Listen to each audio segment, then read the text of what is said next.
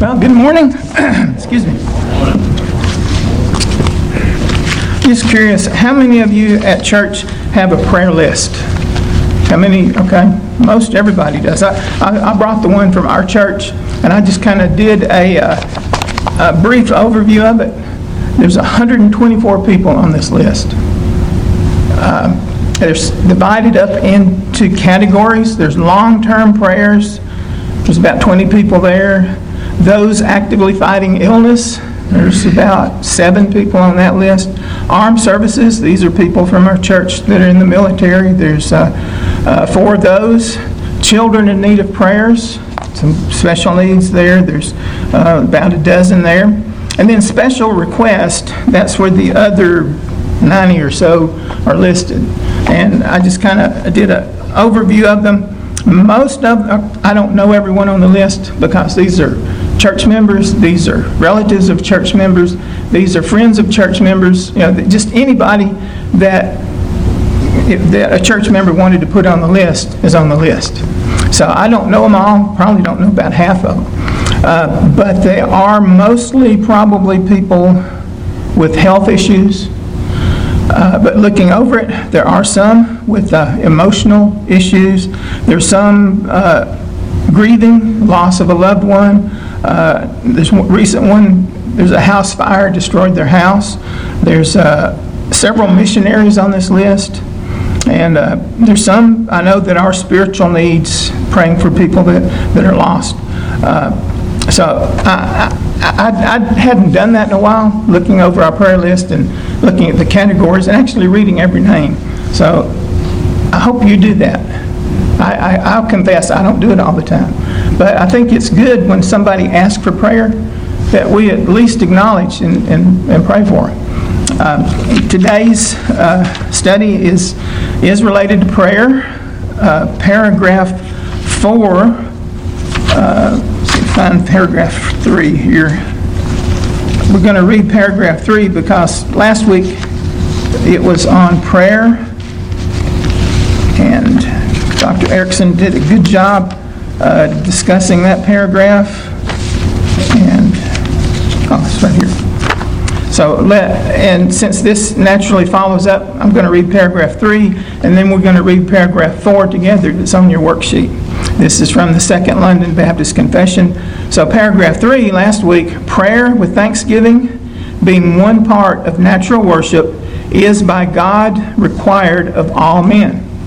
But that they may be accepted, it is to be made in the name of the Son, by the help of the Spirit, according to His will, with understanding, reverence, humility, fervency, faith, love, and perseverance, and when with others in a known tongue.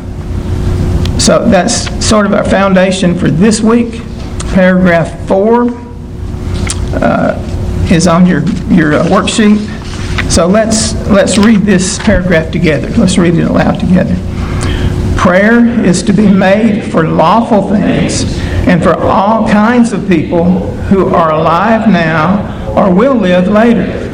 But prayer should not be made for the dead, nor those known to have sinned, the sin that leads unto death. All right. So this paragraph tells us some things to pray for, and it also tells us some things that we should not pray for. So let's start with those. We'll start with what we shouldn't pray for, and then we'll go to actually pray for some things that we should. Oh, by the way, I've asked some of you to read, so I will let you know in advance when it's time to come up. So whoever has 2 Samuel need to be making your way up this direction. First thing we're not to pray for is for the dead. Why do you think that's in there?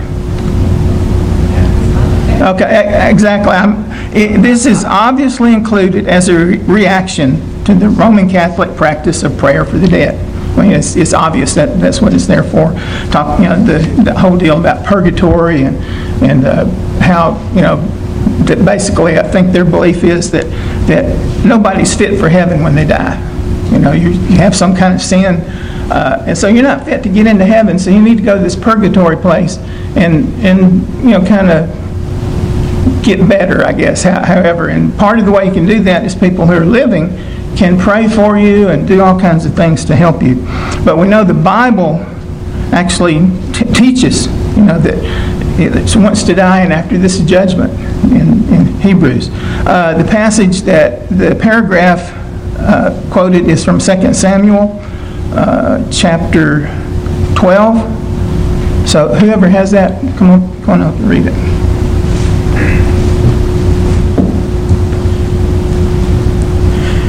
Second Samuel chapter 12, starting in verse 21. The word of the Lord says, "Then his servant said to him, 'What is this thing that you have done? You fasted and wept for the child while he was alive, but when the child died, you rose and ate food.' He said, 'While the child was still alive, I fasted and wept, for I said, who knows whether the Lord will be gracious to me, that the child may live? But now he is dead. Why should I fast? Can I bring him back again? I shall go to him, but he will not return to me.'"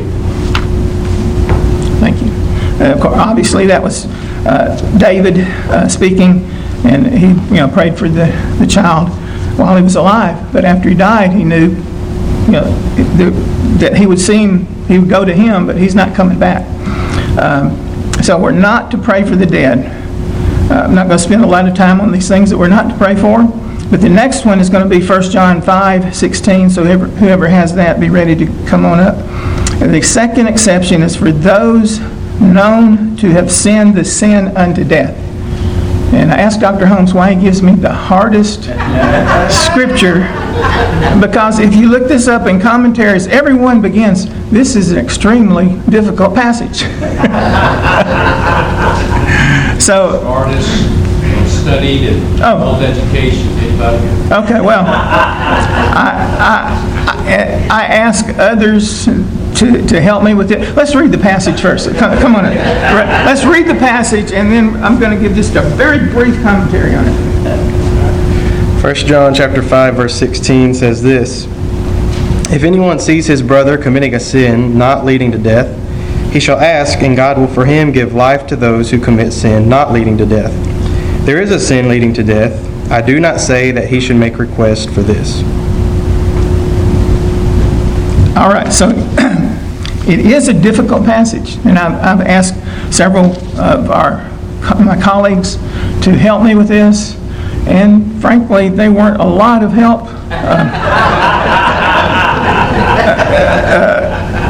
Dr. Helwig did give me a commentary that really, it's pretty good, but still, the commentary did not. It kept saying it's difficult, and there's what was, when he even gives his explanation, he still says it still leaves a number of points that have to be cleared up. But this is 5 pages on that one verse, so I'm just going to read a couple of sentences here, and we're going to be done with it for this session. We could spend weeks on this, I'm sure. But here, and this is from the commentary by I. Howard Marshall, New International Commentary on the New Testament. He said, first of all, at one point, talking about John, he obviously could assume that his audience knew what he was writing about, and therefore he had no need to explain what he meant. So that's why we don't have an explanation. John knew his people would know it, but that was a long time ago. Then he goes on, and he turns mostly from his commentary, which I like, because he talks about the context of the book of 1 John. He doesn't go to a lot of different, he talks about the different verses and different possibilities, but from the context of 1 John is what he gives his conclusion here. So here's the conclusion. Sin that leads to death is deliberate refusal to believe in Jesus Christ, to follow God's commands, and to love one's brothers. And he talked about all of these things earlier in the book. He goes in and says it leads to death because it includes a deliberate refusal to believe in the one who alone can give life, Jesus Christ, the Son of God. So by contrast, sins that do not lead to death are those which are committed unwittingly and do not involve rejection of God, and his way of salvation. So the sinner is overcome by temptation against his will. He still wants to love God and his neighbor. He still believes in Jesus Christ and still longs to be freed from sin. So it says, this explanation of the two kinds of sin meant by John gives a satisfactory meaning to the passage, but it still leaves a number of points to be cleared up, which we're not going to try to clear up today. Okay, so those are two things that the paragraph tells us not to pray for. Well, let's go to what we can pray for then, what we should pray for.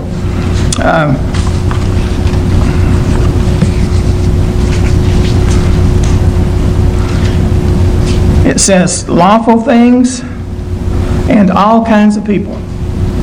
Got two things there on your worksheet. You'll see I only left three blanks for each one of those. There's going to be a lot that we're going to look at in just a few moments. But the plan is I've selected several passages of Scripture, because where else do you go for lawful things? You go to God's Word. God's Word will tell us some things that we can pray for. It will also give us an indication of some of the kinds of people that we will pray for. So what we're going to do, I've asked a few people to read some passages, and as they come up and read, I want you to you don't have to jot down everything, but if a lawful thing comes out, write that down. If a kind of person comes out, write that down. And like I say, you don't have to try to do all. I only left you 3 blanks for each one. You can do more, but try to do at least 3 as we go through this. Just everybody clear on what we're doing? All right, so first we're going to read the passage here. We're going to read the 1 Timothy 2 passage. So whoever has that, come on up. And then we'll do Matthew 6 after that. So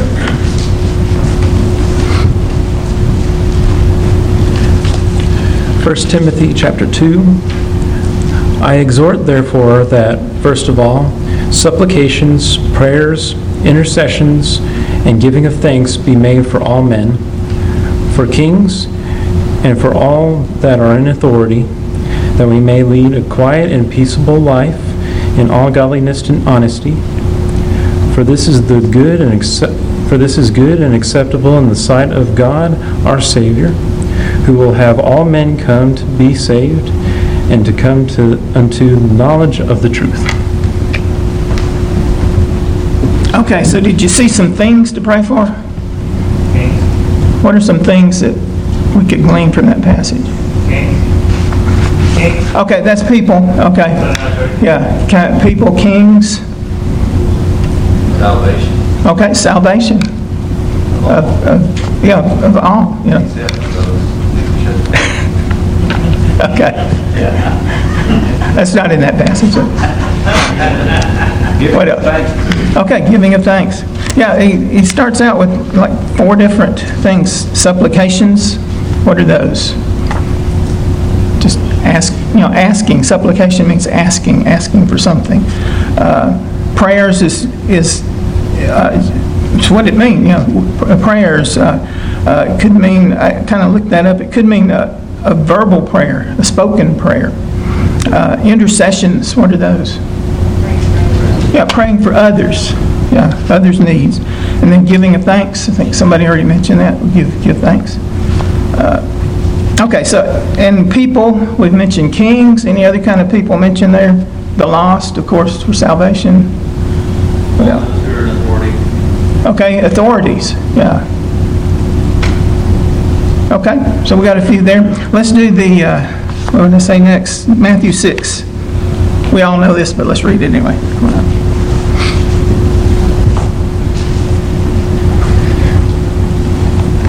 Matthew chapter 6, verses 9 through 15. And pray then in this way: Our Father who is in heaven, hallowed be your name. Your kingdom come. Your will be done, on earth as it is in heaven. Give us this day our daily bread, and forgive us our debts as we also have forgiven our debtors. And do not lead us into temptation, but deliver us from evil. For yours is the kingdom and the power and the glory forever. Amen. For if you forgive others for their transgressions, your heavenly Father will also forgive you. But if you do not forgive others, then your Father will not forgive your transgressions. Thank you. All right, so what are some things in that passage to pray for? I'm sorry? Provision, okay. Yeah. God's will be done, yeah. Okay, God's kingdom to come. Forgiveness, yeah. Honoring God's name. Okay, deliverance from evil. What? Honoring God's name. Honoring God's name. Is that what you said? Yeah.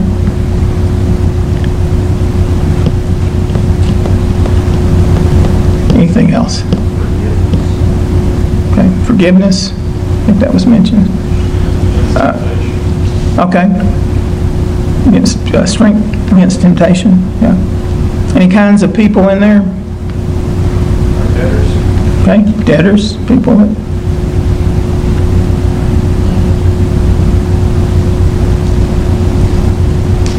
All right, let's do the next one. Next one will be 3 John chapter 1, and then Colossians will be after that. So, who has 3 John? Come on up.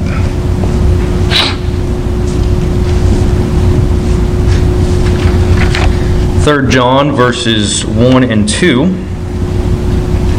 The elder to the beloved Gaius, whom I love in truth. Beloved, I pray that in all respects you may prosper and be in good health, just as your soul prospers. Okay, what are some things to pray for from that verse? Okay, prosperity. But there's two kinds of prosperity, right? Yeah, both physical, I guess, just And spirit. yeah, health and spirit, as your spirit prospers. So there's two kinds there. And of course, who was he talking about? You know, a beloved brother. So, yeah, pray for your brothers, pray for each other. All right, Colossians chapter 1, I believe.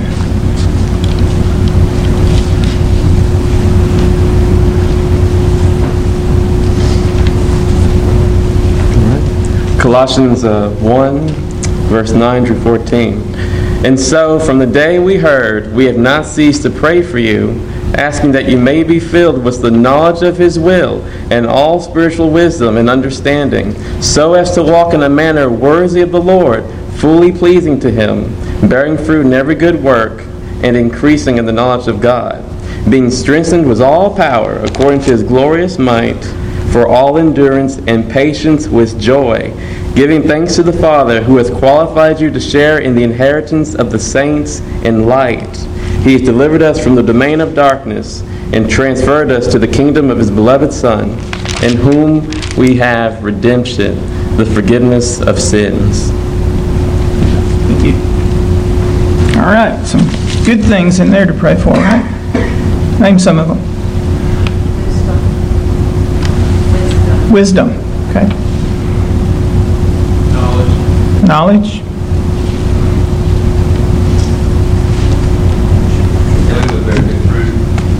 Bearing fruit. So, okay.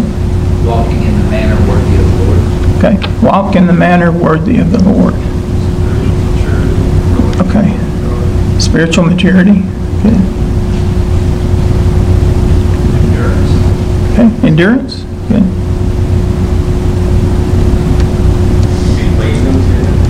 Sorry, be pleasing. Okay. Yeah. Thanksgiving.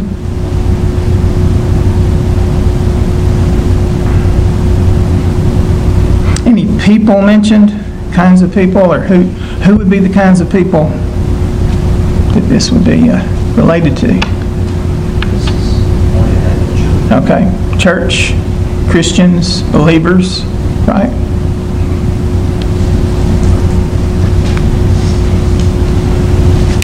Okay, see what we're doing here? There are many, many other passages. Obviously, there's prayers in Scriptures, passage related to prayer, but this is how we find lawful things. These kind of things that it is lawful for us to pray for.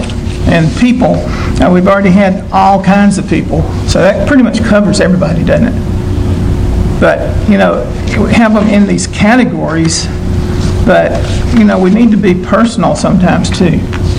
We need, if we know their names, we need to pray for them by name. If we don't know their names, we still pray for them. I found, I only got part of it here. I found this, just did a search on the internet for what to pray for. And, there's a lot of websites that will tell you what to pray for. But this just kind of gives you an idea of some of the kind of things that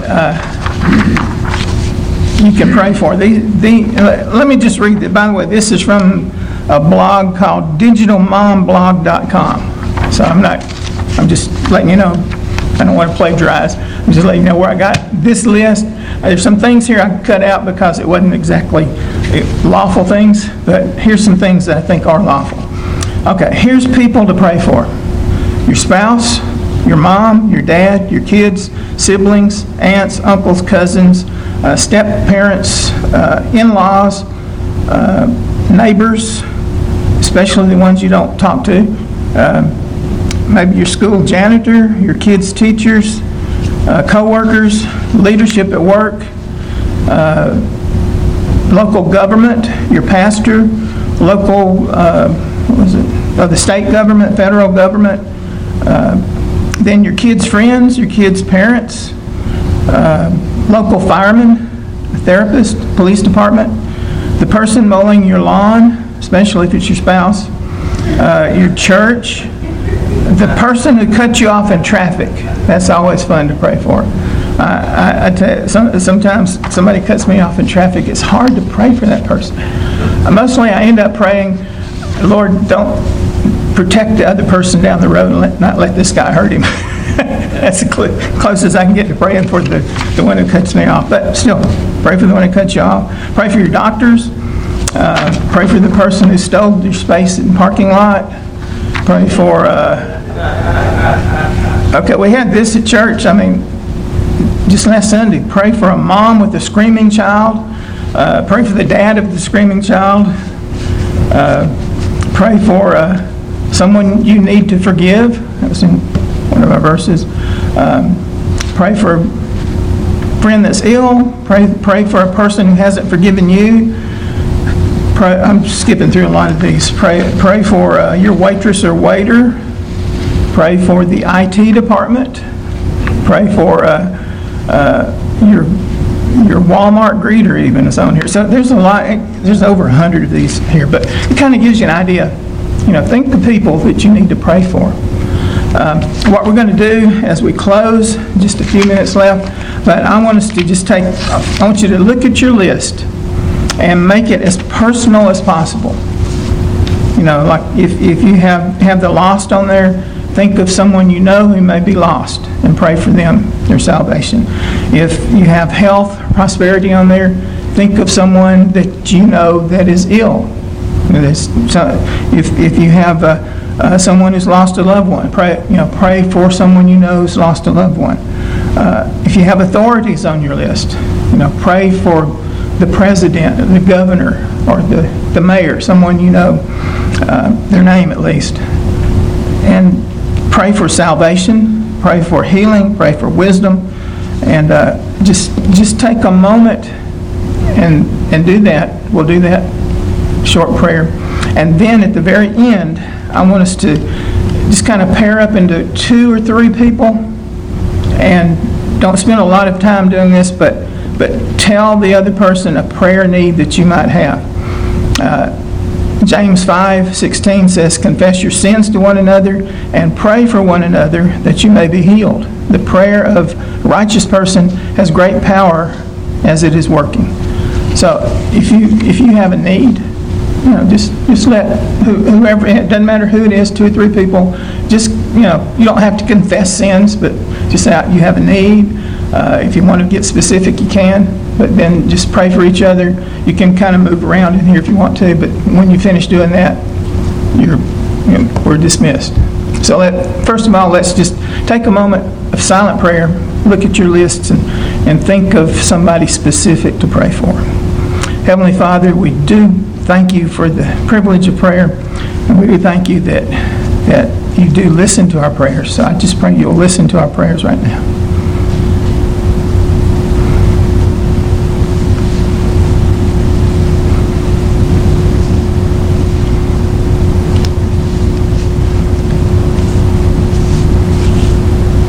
Okay, now get with one or two other people, and you're free to move around in here if you want to. And just, again, take about 5 minutes and pray for each other. Just one specific request to be good enough. So go ahead and do that right now, and then you're dismissed.